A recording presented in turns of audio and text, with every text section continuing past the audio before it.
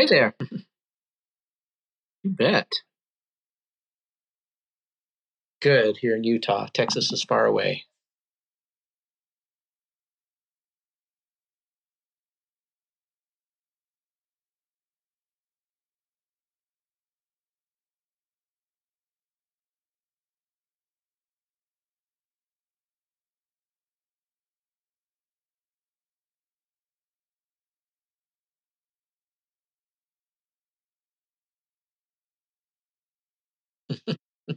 What a strange thing it is to be a specialist in fish and shipping.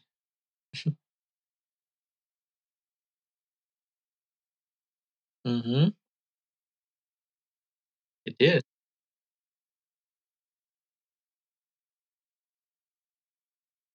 Okay. So it's funny because people who get involved with fish, it usually happens because they got a fish tank and they got some fish and they had a good experience with it and they had somebody that helped them get started. And that happened to me. My cousin, he had been into fish for about a decade. He was a decade older than me, and he was paying his way through college in Utah by breeding rare fish and then selling them and shipping them. And so, as a 13-year-old, and he was a 23-year-old, I got into it and I fell in love. I was just hooked from the beginning. So then I just had fish off and on for pretty much the rest of my life since that time.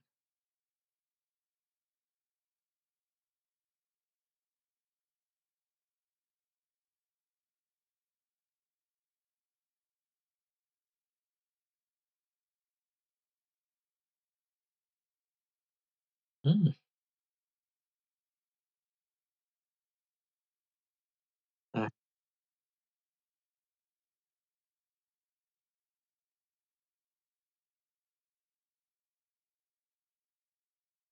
mm,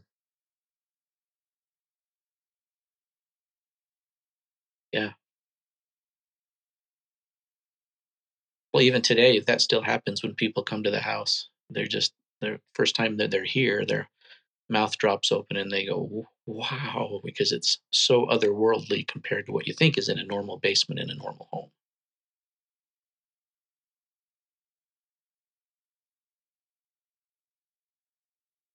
Yeah, so because my wife and I, most of our kids are grown and not living at home, we had extra space in our home to create what is called a fish hatchery, I guess you could say.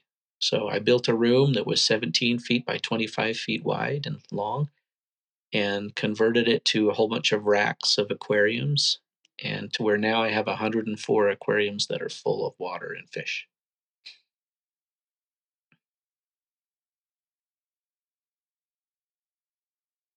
Yep, because he gets to help feed the fish and he loves it.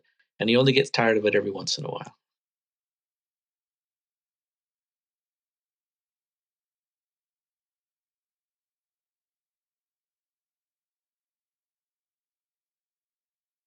Okay. Well, yeah, it was about, gosh, I don't know, it was maybe 5 years ago, something like that, to where because most of the kids were out of the house and I converted the fish room to a big fish room and I tried starting to sell these rare and unique fish that I was shipping, and they come from the family called cichlids. And some people have heard of cichlids and some not, but it's just a family of over 2,000 species of fish. And I've worked with maybe three or 400 in my lifetime of these different cichlids. So when I was raising them, I would bring in fish that I would raise up to be parents, and then I would create the conditions to where they could have lots of babies. And I only worked with ones that I knew were rare and that I could breed and then find an outlet for. But I tried to do that just in Utah here and sell all of my fish just in Utah for probably about 7 or 8 years before I even built the big fish room. And I felt like I was really hitting my head against the wall trying to create and market and then sell my fish locally because my fish were unique enough that I did have some market here, but I was breeding ones that were so rare that most people in Utah didn't know what they were or didn't have there was not enough demand to maintain it. So I thought to myself, I have to learn how to ship these because I know there's a huge market in the US for these fish, and I just have to tap into it. So I was really nervous at first because I thought learning to ship fish, there's the potential that they would all die and I would do it wrong and make lots of mistakes and kill fish and lose money. But I thought I can't um, do anything else but try this. And I once I decided that it was okay if I lost fish in the delivery, and I would get better at it, and finally figure out how to do it so that I wouldn't lose any of the fish in transit to wherever they were going. So I did. I started out and I asked all the right people as many of the questions that I thought I should ask to do it, and then I started shipping them. And so it's a little unusual. You don't just call FedEx to come to your house or drop them off at a FedEx or a UPS place and drop them off. You can do that, but I don't because I work full time, so I need to make it really smooth and easy. So I started shipping from the airport. And so our airport is 45 minutes away, and I package all the fish um, and ship them wherever they're going. And I don't ship them to individuals because I work full time. I don't have time to do individual sales all over the country. So what I do instead is I sell everything wholesale to pet stores, and then I ship them to those pet stores that specialize in my kind of fish. And then they will turn around and acclimate them and get them all strong again after the shipment. And then they will sell them again retail all over the world. And most of them stay in the US, but some go out of the country. So because mine are rare, my fish are in demand, and I'm one of the few people in the US that does this on the level that I do it. So the actual process is pretty involved, and I don't know if that's what you want to hear next.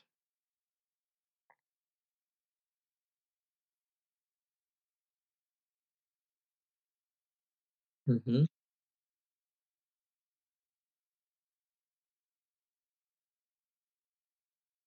Yeah. So there's a special kind of styrofoam box. It's just a rectangular square styrofoam box with a lid that fits exactly within another cardboard box. And so that's what I put them in. So the styrofoam is intended to help control temperature. So if it's too hot outside or too cold outside, that helps control the temperature. But then if it's the winter time, like right now, it's getting colder in Utah. So if I were to ship this coming Wednesday, which I usually ship on Wednesdays, then I have to make sure I put heating packs in the container as well. So the heating packs help control the temperature. If it's too cold outside, that keeps them at the right temperature until they get to their destination. And I even have to be concerned about which airports they stop at so that they don't get too cold at certain airports where it's much colder. So in the winter, if it's going to Denver, it's much worse than if it's stopping in Vegas first. So I have to think about route. I have to think about the place that their ultimate destination is. And then when I pack them, I have these special bags that have been built just for shipping fish that when you open it up and put the water in, the bottom flattens out and there's no way a fish could get caught in a corner. And so I put clean, fresh water from these barrels where I keep it. The water's aerated all the time, so it's moving and stays healthy. Then I put that into the bag. Then I put the right number of fish into the bag. I write the name of the species of the fish on the front of the bag and the number that's in that bag. And then I mark it off on my sheet of all the fish that they're getting for that particular store. And so then I go over to a packing station with the water and the fish in the bag, and then I'll squeeze the top of the bag, all the air out of it, and then I'll input just pure oxygen into the bag with the water. And that way, if they're in the bag longer, the pure oxygen helps them last longer in the bag. They don't run out of oxygen. So then I close the bag with rubber bands on the top. There are some people that use these sealing machines where they have an iron ring that clamps off the bag, but I don't do that. It's just easier for me to use a rubber band. And I double rubber band it so the oxygen can't get out and leak out, and then they're really, gasping by the time they get there or they die. And then I have another huge plastic bag that is in the bottom of the styrofoam box that all the bags go into a fish. And that way, if any bag leaks, then it'll just leak into the big bag and won't leak through the styrofoam and the cardboard and into the airport or into the plane. So then I eventually close up the box, and I just use regular packing tape to close up the top of the box. And if I had the heat packs in there, I just tape the heat packs to the top of the styrofoam box, so they're inside the styrofoam box with the fish, but they're not touching the water where it would heat up the water too fast. And then I just close that box off, start another box until my list of all the fish that I'm shipping is completely done. And once that's done, I go make sure that the invoice that I created with all the fish and the number and the costs, that that's all correct. Because sometimes I miscount when I'm trying to do a general count in a fish tank of how many fish I have of that species. Sometimes I miscount, and by the time I'm done packing them, I've had too few, so I have to lower the number I'm sending them and lower the charge. So once I have a final invoice and I've taped up all the bags with heat packs or not, then I drive up to the Southwest cargo station that's at the Salt Lake International Airport. And the people there all know me because I've been there so much, and I go about this, in the same shift usually every time on a Wednesday. So they take my invoice, they get my ID, they have to make sure I packed it myself because that's one of the questions they're required to ask so that nobody could have slipped a bomb in there. So they always ask me, "Did you pack this yourself?" Yep, I did. Yeah.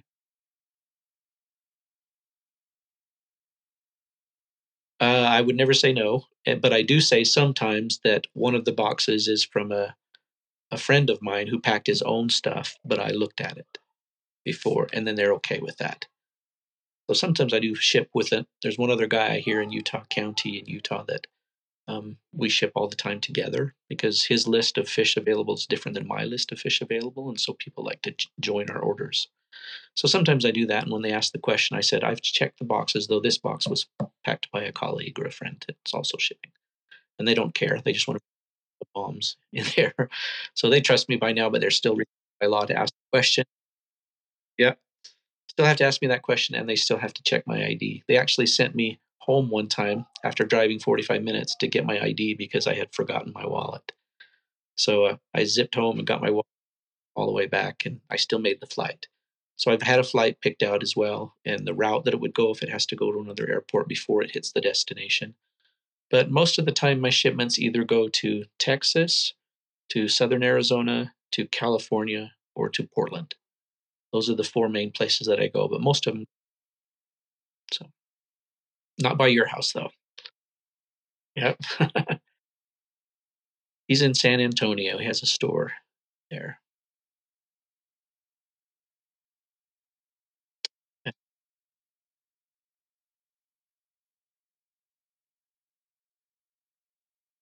Hmm. Hmm. The fish, yeah, they go into a special cargo hold, and they have to measure each box that I bring up to make sure that they charge me the right amount because it is you're charged by inches and by weight. Both have an impact on the charge. And then they'll put them in a temperature controlled cargo bay, and they'll stack them with other boxes, and you never know what they're going to be put with. And it's funny because every once in a while they restrict me on what flight I can go on because there's human remains being shipped home for the family from somewhere, like either military or some other reason. They don't want to be buried where they died, and so they are being shipped. And human remains, there's a lot of things you can't ship with it, and one of them is live fish. I don't know why, but they have to. That can affect my flight sometimes.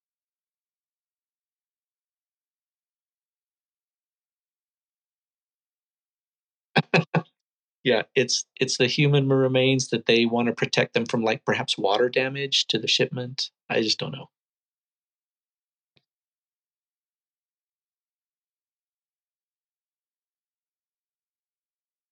Yep.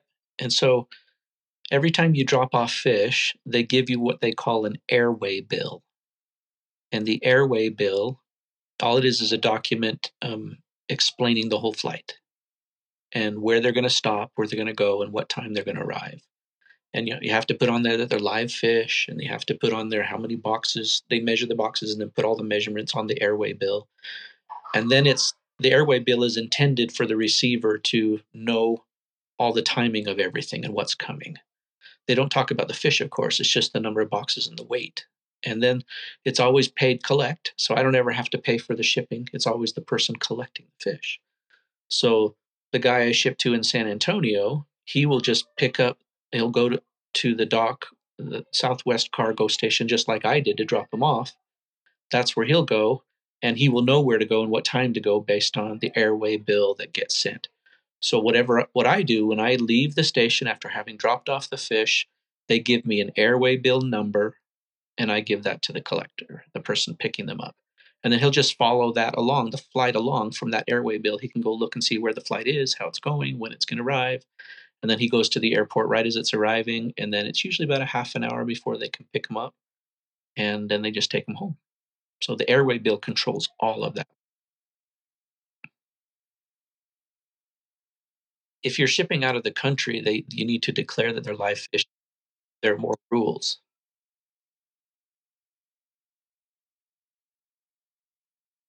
Well, that's only the people who get them from me. Then they sometimes will ship to Canada. So, but because of they have specific rules up there too, and during COVID, it was really, really messy. Nobody could even ship their live fish, so they had to wait. And now it's happening again, but not because of. And I'm not doing any of that. Mine all go to these retailers, and then they ship all over the U.S. and sometimes to Canada. Yeah, but me just to those four main states that I told you.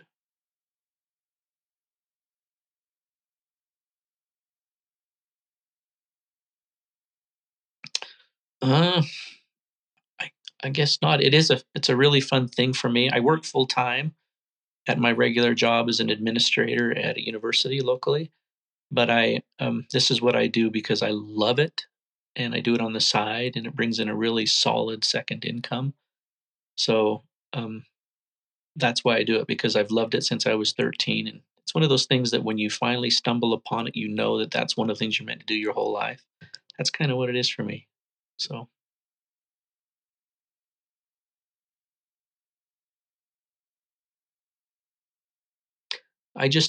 I don't have a regular website because it's more than I need, but I do have a Facebook fish page, is what I tell people. So it's just Allred Aquatics on Facebook. I'm the only one there that has anything like that, and they can contact me through that or anything else.